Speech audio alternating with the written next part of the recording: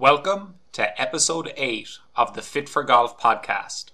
The goal of this podcast is to share insightful and entertaining conversations about golf, fitness, and health. This episode is with Oliver Wilson. Ollie has been a pro since 2004. In that time frame, he has 9 runner-up finishes on the European Tour, 1 European Tour win, and also played on the 2008 Ryder Cup team. Ollie will be the first to say his career has had extreme highs and also some very challenging periods. Listen in and learn how Ollie is getting back to top form. Before we start the podcast, I want to make sure you are all aware of the Fit for Golf app. It is the only golf fitness resource you will ever need and is currently being used by 6 PGA Tour players, 2 European Tour players, and thousands of amateurs all over the world. Check it out on www.fitforgolf.blog and use the code PREMIUM50 to get a 1-month trial for just $6.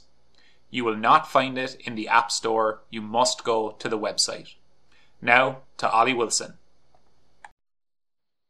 Ollie Wilson, thank you very much for joining me. Hi Mike, thanks for having me on. So you're currently in Cyprus preparing for this week's European Tour event, and you were just filling me in on a little bit of a setback potentially. Yes, I'm in Cyprus. We've got 2 weeks back to back, which we're at Aphrodite Hills, which looks phenomenal. I think it's going to be amazing on TV to watch. But yeah, so last week there was a couple of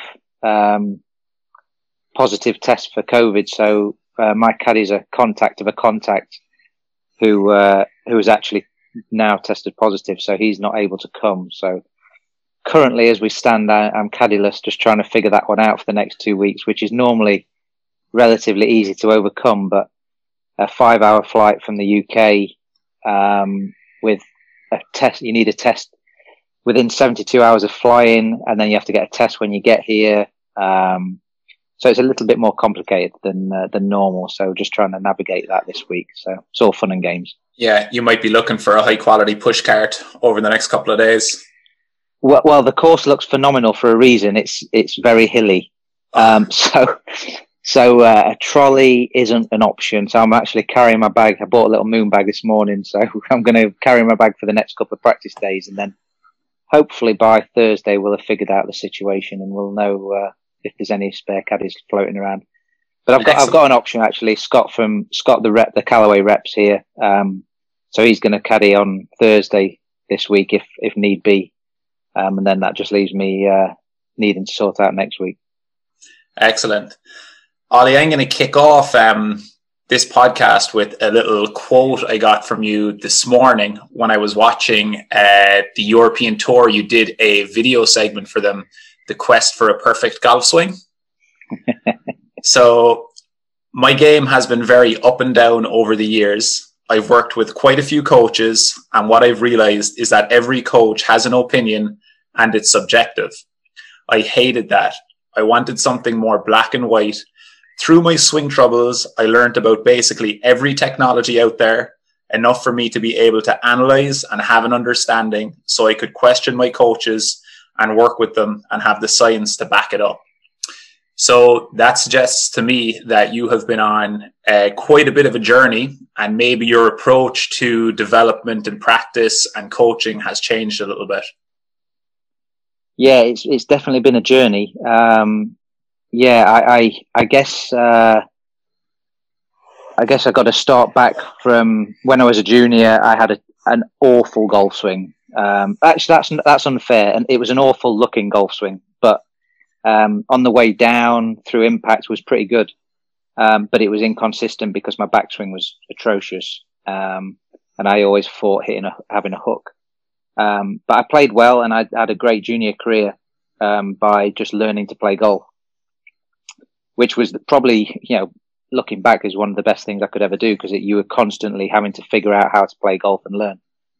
But it was inconsistent, and there was always going to be a ceiling to how far I could go with that. So, when I turned pro, I went to see Mitchell Spearman. I just played Walker Cup and led the GB&I team out on Sunday against Bill Haas. Yeah. Played great all week. Was just finished college. I've been a 3-time All-American. And I went to see Mitchell Spearman the week after the Walker Cup, walked onto the practice ground, and we did like half an hour videoing, and then went into his studio, and he was flabbergasted. He couldn't believe that I'd just played the Walker Cup with what I was swinging, how I was swinging. And I've posted it on social media a few times over the years, because it's good to look back on and realize how far you've come, but it is pretty horrific. But from that point on, you know, I was starting to get answers and figure things out. But I guess one of the best lessons I learned was, certainly in hindsight, when I worked with Pete Cowan in 2000 and maybe 6, 7, 8, or 7 and 8, 2007 and 8. It was very, very simple. We worked on the same things day in, day out. And because we didn't have the iPhones back then, when I'd look on video, it was through Pete's viewfinder. So it was tiny. You couldn't see anything. And he'd say something and we're like, okay, yeah, I'll take your word for it. But it was so simple, and we worked on the same things day in, day out. I knew what I was working on, but it took me a long way. I had a lot of success in that period, but I wasn't getting the results I needed to satisfy the need for getting better. You know, I still struggled with my driver. It wasn't great. Ball striking wasn't great, but the rest of my game was phenomenal. But that's not a key to success long term. You've definitely got to, certainly as you look now, you've got to be a good ball striker. And just interesting there, Ollie, which kind of strikes me as a sign of your desire to improve and be really good. In 6, 7, 8, 9, you finished 71st, 30th, 11th, and 7th in the European Tour Order of Merit. So you were still improving and getting better, but you're maybe saying that was more down to like how well you were able to pitch, putt, kind of scramble around, as opposed to play the type of golf that you wanted to with a bit more control and maybe confidence in the long game. Yeah, my short game over that period and my putting was phenomenal. It was very, very high. It was by far the strength. But what probably the best strength of all that, which I didn't realize at the time, was although my ball striking wasn't very good in terms of quality, it was straight. Mm-hmm. You know, so I was generally always in play, but I would play frustrating golf. You know, I was frustrated after every round because it just wasn't hitting the middle of the club face. So it takes a toll over a period of time. Then I changed from Pete and actually had my best year in 2009, doing a little bit on my own and a little bit with Hugh Moore. And from that point on, I was ill for 6 months and didn't know it. I had a parasite that I picked up on tour, which was not an overly pleasant thing. Then I broke my wrist the following year. So I had some ups and downs, and during that I was trying to improve and changing swing coaches and just struggled and fell off the face of the earth, basically. And worked with a few guys that wasn't really getting the info that I needed. And it just led me down the path of technology, and I started to realize that, you know, coaches all have different opinions. Nobody really agrees on everything. And I just realized that I needed to embrace technology. And I've always liked exploring and seeing what's out there and seeing different opinions. But I was hoping going down the technology route was going to give me some much more black and white answers. And it helped for sure. It enabled me to sort of navigate through the turmoil, I guess, and come out the other side. But again, sort of looking back, what I also realized is you need someone who really understands that technology to decipher it and give you the cliff notes, basically, and just simplify everything. It can be a rabbit hole. Absolutely. You know, force plates, 3D, biomechanical suits, everything. Then you start throwing in the TrackMan data and GC Quad and just basically everything that's out there, which is great fun, and you get a lot of answers. But again, you know, it can show up so many things. There is no perfect answer out there. So you've got to find what works best for you. And at the time, I guess I'll just skip back to 2014 when I won the Dunhill. I was playing awful before that, and I started seeing Rob Rock, and within 2 weeks, without using any technology, it was just simplified, and I started hitting the ball well, and I started driving it well, and I played great the week at the Dunhill at St Andrews, and got for a anybody, win. Sorry, Ollie, for anybody listening who isn't familiar with that story, you won the Alfred Dunhill Links in 2014 on a sponsor's exemption after losing your card in 2012. So you kind of 2012 and 2013 kind of without status as such. Is that correct? Yeah, 2013 was awful. That was the low point for sure. I was on the Challenge Tour, and I was horrific. I just couldn't get it on. Couldn't get the driver in play at all. So it was looking pretty grim that year. And I kept going, and 14 was not great either. I was struggling, but decided to send some swings to Rocky, and he came back with this big long email. I've told this story many times, so apologies, but had this big long email of stuff. So I went and got up the next day, went early to the course. I'd shot one over the first day, and that's when I sent the email because I was so frustrated after the one over. I putted great, got up and down from everywhere for one over par. Is this a couple of weeks before the Dunhill, you said? Yeah, I think this is 3 weeks before the Dunhill. Yeah. So shot one over, was frustrated, sent Rocky an email. He came back with one with the time zone. I picked it up in the morning, read through it, and kind of got quite excited about what he was saying. Went straight to the range, hit balls for a couple of hours before I played. I hit a 3-wood down the middle of the fairway and holed a sand wedge on the very first hole. I was like, but they were really pure shots as well. Yeah. And is this Challenge Tour or European Tour? This is Challenge Tour, but this is Challenge Tour, but it was in Kazakhstan. It was the biggest event of the year. So if you played well, if you finished top 2 or 3, maybe you'd get your card. And then I hit a 7-iron to a foot on the next, and then I think I made eagle on the third. So I got an eagle, birdie, eagle to start and not missed a shot. And I was stood on the 18th tee, 10 under, leading. I bogeyed the 18th, but it was a great round of golf. And suddenly I had a bit of excitement about my game, and I stumbled a bit over the weekend, but still played pretty nicely. And then after that, I got an invite into the Dunhill, and nearly didn't go because there was a Challenge Tour event on the same week, and I was thinking, well, if I play well, I could get my card. Yeah. But I love the Dunhill, and I've always played well there. It kind of inspires me up there, and so I decided to go, and I spent the next 2 weeks with Rocky just breaking it all down, and we hit thousands of balls over those next 2 weeks. I went up to the Dunhill and played great and won. So it was bizarre. I mean, it was an amazing week, something I'll never forget. But unfortunately, I was coming from such an extreme place with my swing that all pulled me back to this sweet spot for a little while, and then we kind of went a little bit too far, and it was just really hard to find that balance. Rocky was playing on tour, and he was just starting to coach. Well, he's coaching me, but it was awkward to kind of find the right balance with me playing so many weeks.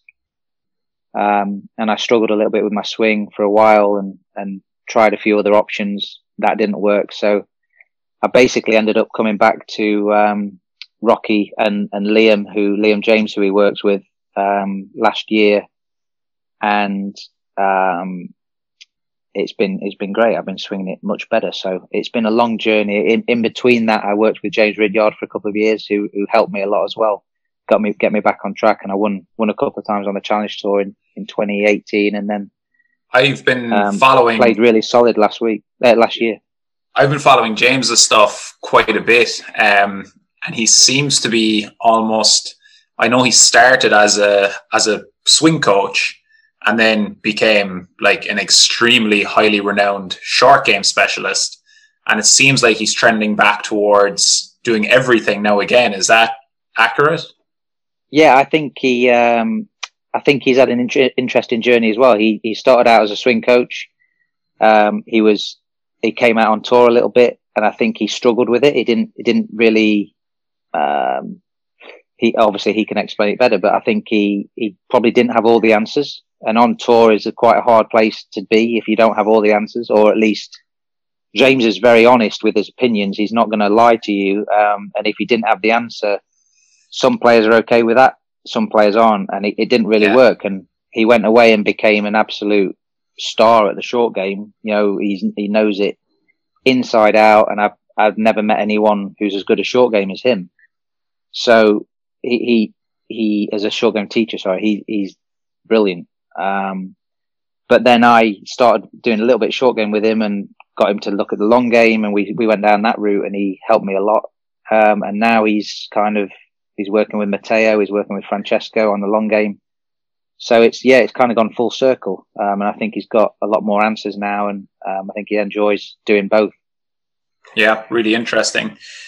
When you're talking about the different points in your career when you had periods of success, whether it being with different coaches, say pre the technology era, or now when you have, say, the numbers and objective data to back up what's actually happening, can you see a pattern in the types of feelings you have in your swing or the types of trajectories you have in your shots that are constant in those different periods over kind of the last 15 years, I suppose? There are similarities, but what's interesting and what is a little bit awkward to get your head around is, you know, I always go back to kind of 2009, which was the year that I can't remember exactly where I finished tee to in like greens in regulation, but I was pretty high up. I maybe like top 15 on tour, which was for me fantastic. And I was top 35 in the world. I'd played really consistently in 2009. But that's, you know, looking back now, that's 11 years ago. You know, I was a different person. Mm-hmm. I had a different body back then. I was nowhere near as strong and as fit as I am now. And my swing was completely different. You know, maybe to the untrained eye, it didn't look that much different, but now it's just a lot stronger. I pivot a lot better. I apply a lot more force. It's a lot quicker. So those feelings aren't going to be the same because I'm a different person. And I'm also mentally a different person. So it's very easy. Something I've kind of figured out, I guess, this year is I've been constantly trying to get back to certain feelings and ideas and also kind of trying to think the same, but it doesn't work because I'm different, and that's okay. I'm sort of learning to deal with that. And when you've been doing it a long time, you start to things that have worked, you kind of cling to. So you go back over all your good results and like, well, I did that was consistent. I always did that. So that means I need to keep doing that now. And that's not the case. You know, you have to kind of learn and figure out what works for you now, not just back then. So that you obviously can learn from that, but, that's something that's really stood out this year that I've reinvented my game a little bit and I need to learn how to play with that. And fortunately this year, with it being so disjointed and unusual, it's given me an opportunity to really explore the speed option and the strength option and see what that gives me off the tee. And really all my swing frustrations have shown up in the driver. And this year's really given me an opportunity to try and figure that out and work through that. So, I mean, for people who don't know, the last 3 years, I basically drove it off the deck. I hit driver off the deck everywhere because I got to a point where I was so bad off the tee, I just needed to get it in play. And I figured, well, I drive it off the deck, great, because that in sort of my swing faults are directly against what happens with the driver off the deck. So it gives me a lot of confidence to do that. But for me to be the player I want to be and win the tournaments I want to do, that I want to win, you can't do that all the time. Now, I've turned it into a strength. So there's certain courses that it really suits and it really gives me an advantage, but not all of them. So I need to be able to do both. So this year's have been all about getting longer and driving it better, which I have definitely done. I just haven't quite figured out how to play with that week in, week out on certain courses, but there's been a lot of positives from it. And I maybe neglected some of the other areas of my game whilst I was going down that route, but I'm starting to put that all together now. So I'm quite excited what lies ahead, but it's been very interesting this year. As you know, you're big into training for speed, and figuring that question out, how best to do it, not just for amateurs, but for a tour pro, because it's quite awkward. The periodization of it all is really tricky to gain when you're on tour playing week in, week out. It's, if you're just at home, sleeping in the same bed, working at the same gym, it's a lot easier. But when you're traveling week in, week out, it's tricky. So, we're always trying to learn and explore and see how we can become better. And I'm sure we'll get to Bryson at some point, but he's been an amazing advocate for that this year. And what he's done and how he's been able to put it into play straight away is a phenomenal achievement. Yeah, what's been great, Ollie, I've been following you reasonably closely, kind of basically since we first got in touch about 4 years ago, which, very quick side note, was extremely random. I was looking, I don't even know if you remember this, but I put out a tweet that I was just after moving to the US and I needed help with a visa situation. Basically, I needed an attorney. And I just put out a tweet, does anybody know an immigration attorney in the US? And we had never spoken, never been in any contact at all. And you just sent me a private message on Twitter saying, this guy, X name, is who you need to get in contact with. And I've been using him since. He's been great. But I've been following you closely since then. And what was really cool to see, I was looking through your results on the European tour throughout your career, and your stroke average in 2019, so before this season, which was, hugely affected with COVID, was your second best ever stroke average. The only one that was better was 2009.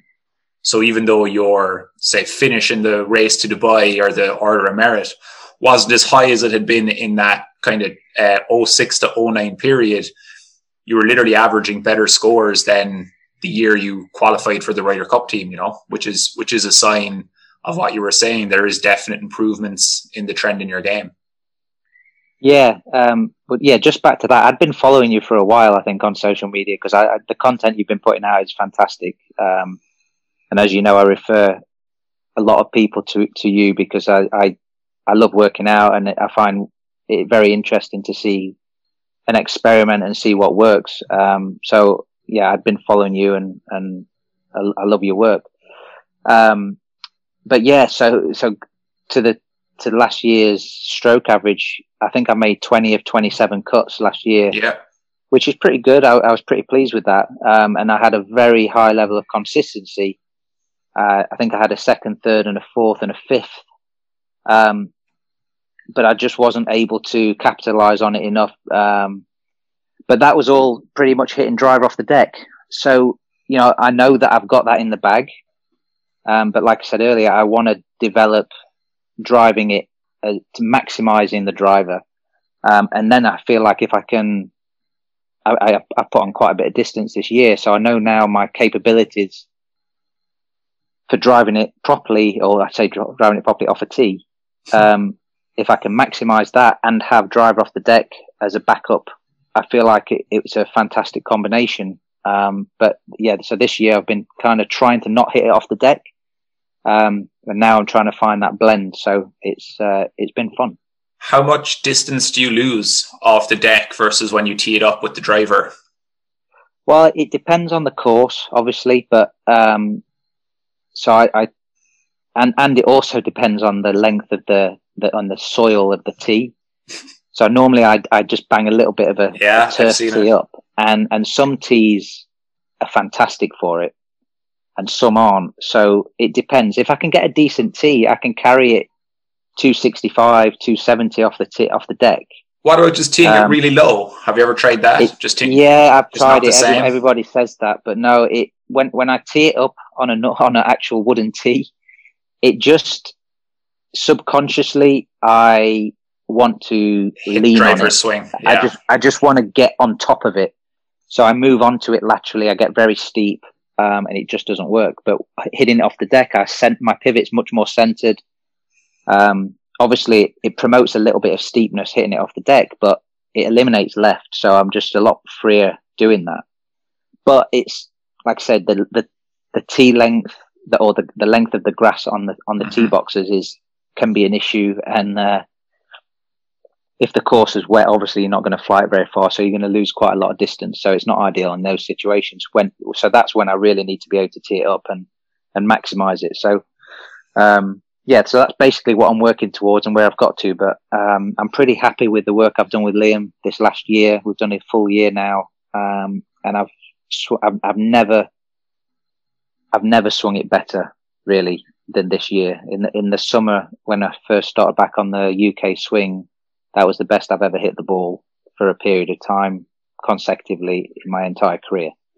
So, unfortunately, my strength of my putting and short game, well, mainly my putting, was atrocious over that period. So I didn't really get into contention, but, I'm pretty excited with where it's all going. I'm just trying to put it all back together now. Yeah, no, that's great. A question that was popping into my mind as you were going through that stuff about mainly the driver and trying to optimize it. Does choosing equipment or a driver setup become a challenge when you're going from hitting off the deck versus off a tee? Do you find that some of the things you want in a driver you can hit off the deck are maybe not the same as, trying to optimize when you're going to be teeing it up?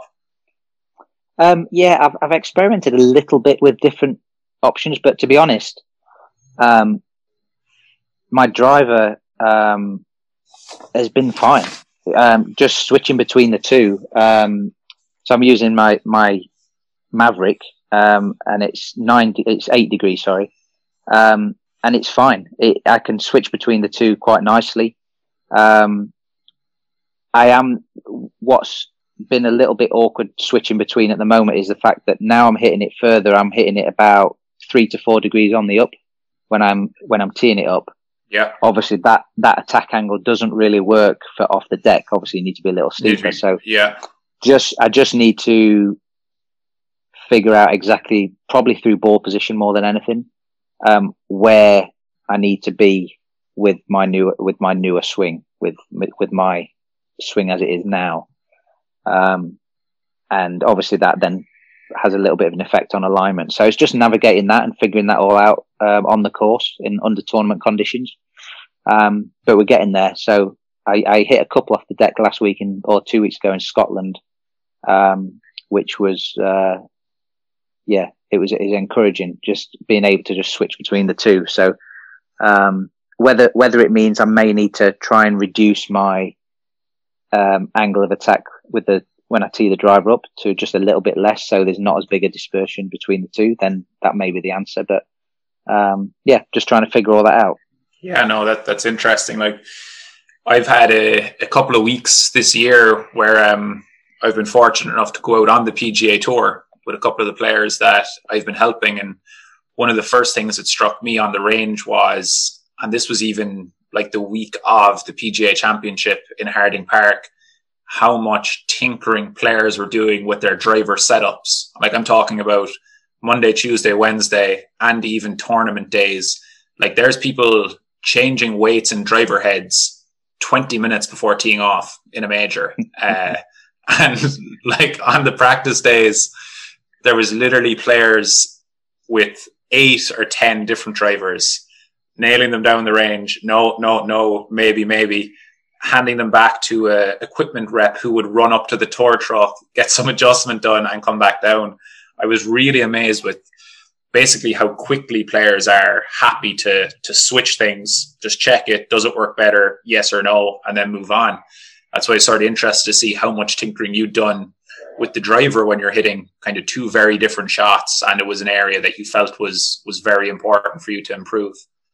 Yeah, I do not like tinkering with my clubs at all. I once I'm happy, I just stick with it. I've messed around with just basic stuff with my driver early in the year, because I want to try and create one shape of shot off the tee.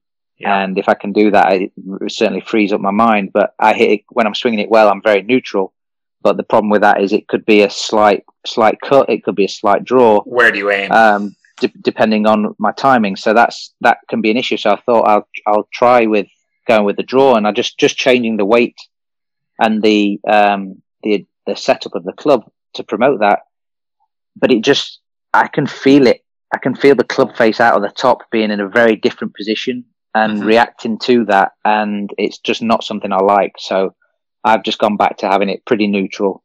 And I'll kind of do what I need to do through my swing than actually changing the club. But, some guys are completely opposite and they'd rather do that. But the way it just leads you on to technology, and that's the way technology is now. It's so easy to adjust. You can do it 20 minutes before you tee off and be pretty confident that you're going to go out and have something better. It's so easy to do. It's so easy to check with I use a GC quad because the club data's so accurate. You can just get on there and see what it's doing, and you know exactly what shape is coming. And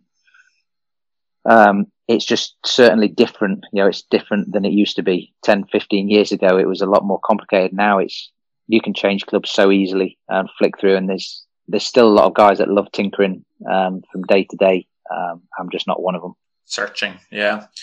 So we talked a lot about sort of your instruction and, I suppose, swing and physical development.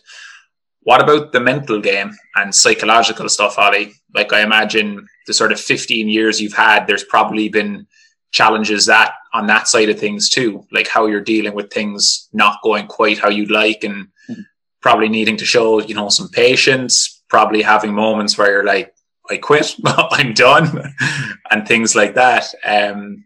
Have there been any approaches you've taken there? Or I know it's probably a long and maybe multi-layered question, but have you found your approach to golf is different? Your mindset is different?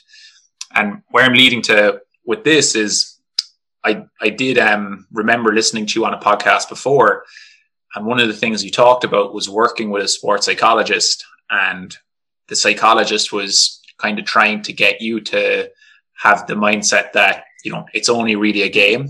It's not that important. And what you found with that, and this is no disrespect to sports psychologists at all, but I've read tons of these books, and we did a little bit of sports psychology in college.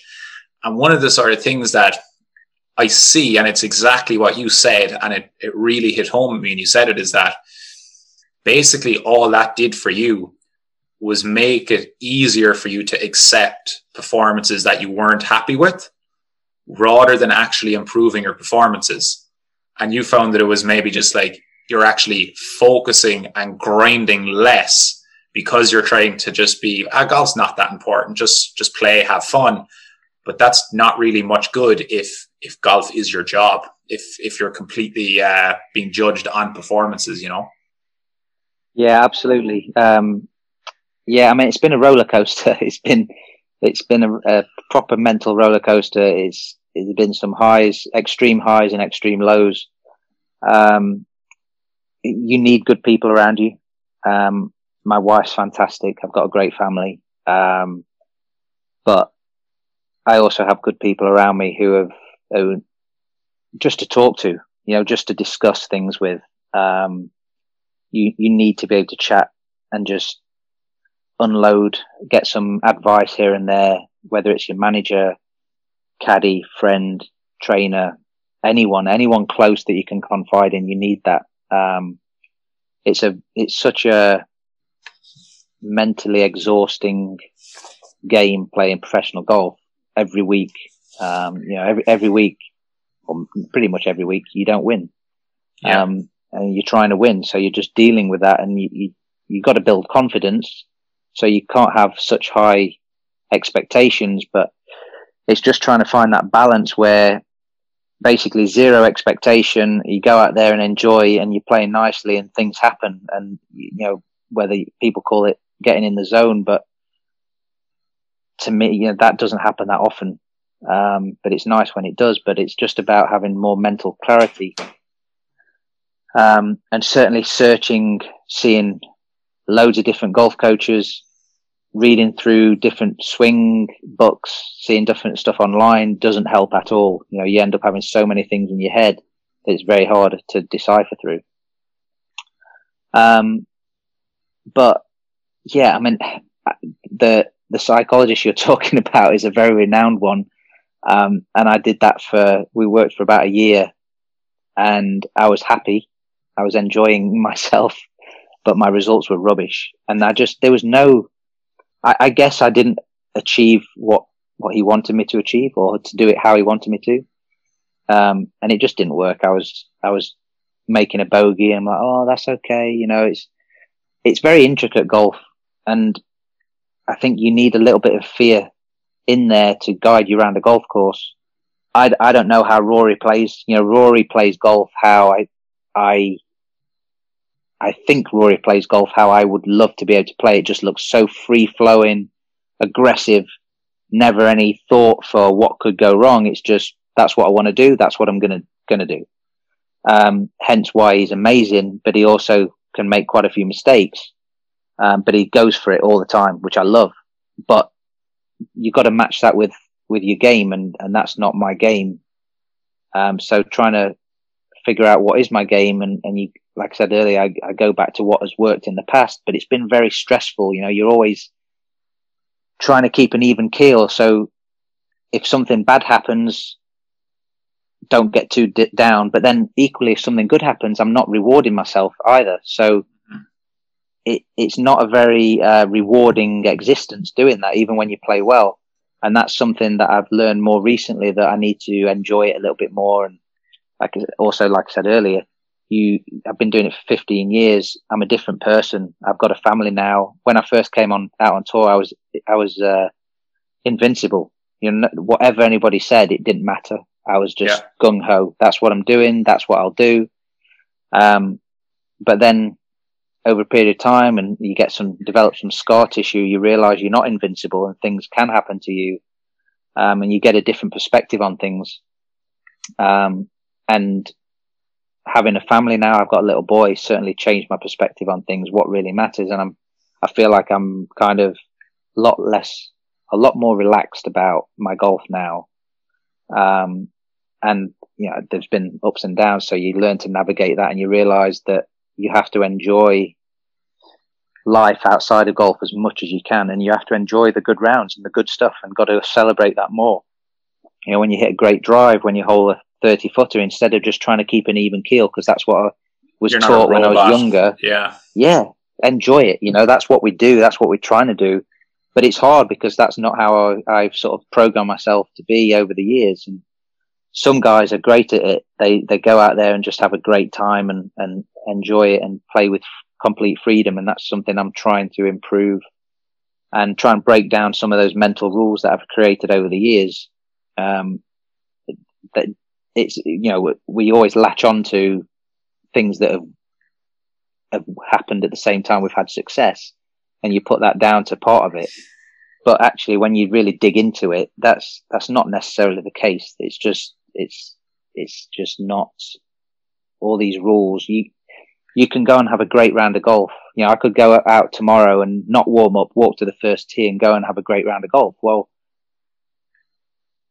it doesn't, you know, that works. You don't have to, you know, go to the gym for half an hour in the morning, have an hour warm up. You've got to do something certain for breakfast. You've got to get 8 hours sleep. It's just not like that. And that's certainly, a kind of a routine that I'd created because it had worked in the past. And now you're trying to give yourself the best chance, but there's no guarantee of any of it working. And just because you go to the first tee doing nothing and you have a good round, doesn't mean that's the best way to continue going forward. Exactly. You just have to be very adaptable. You know, things change. We're traveling all the time. There's hiccups. Things crop up. You've just got to go with the flow a little and enjoy it and go and play, and know that when you work hard, you do put all these things in place, but they're not rigid. You can skip it if you need be. You know, it's not going to have a direct result. You know, we've been playing professional golf for 16 years. You know, I know what I'm doing. I should be able to go out there and just play, and that's freeing me up more and building more confidence, knowing that it's in there. You don't have to do everything exactly perfect all the time to have a good round of golf. These lessons that you pick up over the years, Ollie, say, I don't know, maybe things you've learned that are maybe red flags for you, you know, you need to stay away from, or reminders that you need. Do you ever, do you write these things down? Do you keep any sorts of kind of journals or diaries as reminders for things you want to stay on top of? Or do you just kind of do it by feel and more in your head? Sorry, can you still hear me? Yeah, no, that's fine. Yeah, I've got notes all over the place. I've got on my phone, on my laptop, paper form. I write a lot of things down. They're a little bit scattered. They're certainly not as organized as I'd like them, but yeah, I think it's really important, and I've tried to be a bit better this year in keeping things more organized so I can track what does work from week to week, in correlation with stats and training, and trying to find that kind of sweet spot of consistency, but not making it too rigid, along with the mental thoughts. And one thing that I've tried to do this year is trying to book more time off. I find it very hard to rest and recover and just schedule time off, family time, holiday, whatever it may be, things that I really want to do, that I enjoy doing outside of golf. I'm trying to schedule that more, and so that I know that I've got something to look forward to in 3 or 4 weeks that I really want to do. That's something that I've never really planned. I've always said I'll do it then, and then you get round to it and you never end up doing it. So end of the year, you've not really had much time off. And that's one of the things I've always struggled with. And so that's one thing that's definitely improved this year. And I guess through the notes and stuff that I've kept, I've realized actually a lot of my good results have been weeks before I've planned stuff. You know, I'm sort of excited to have a week off, and my expectation drops a little bit. My excitement levels are up, and although I'm concentrating on my golf, I'm also thinking a little bit about what I'm going to do the following week when I get home, and that's really helped. So I'm trying to do that a little bit more. Excellent. So you've spoken about how obviously your life has changed from when you came on tour, like a single man to a married man with the family, and how that's changed sort of your relationship with golf. Would you say that your hunger and ambition is still similar, like how good you want to get, or is that also changed a little bit based on the fact there's way more other things in your life that you prioritize? It's definitely changed. I mean, I was very, very, very locked on and hungry for certain goals, I guess, when I first came on tour and when I was younger. But now I'm still hungry to achieve things and win. But I just have a wider perspective, and also there's more things in my life that I want to do outside of golf. But there's still there's lots of goals that I haven't achieved yet. And I really want to get there. And the good thing, I've kept myself fit. I'm in good shape, so I've got plenty of time to do that. So yeah, I would say it's definitely changed. It's not as important as I thought it was. It's not my life. It's not everything anymore. But I'm still as hungry as I can be with all the other stuff going on. Yeah, no, that's brilliant. Ollie, I really appreciate the time you took to share some of those great insights with us. I don't want to keep you up too late. I know you'll be needing to get your sleep for your practice and lugging your bag up the hills in Cyprus tomorrow. So we leave it there. And your next win on the European Tour will be your second Fit for Golf podcast appearance. Sounds good. It's a deal. I look forward to it. Yeah. Thanks a million, Ollie. Thanks, mate. Cheers.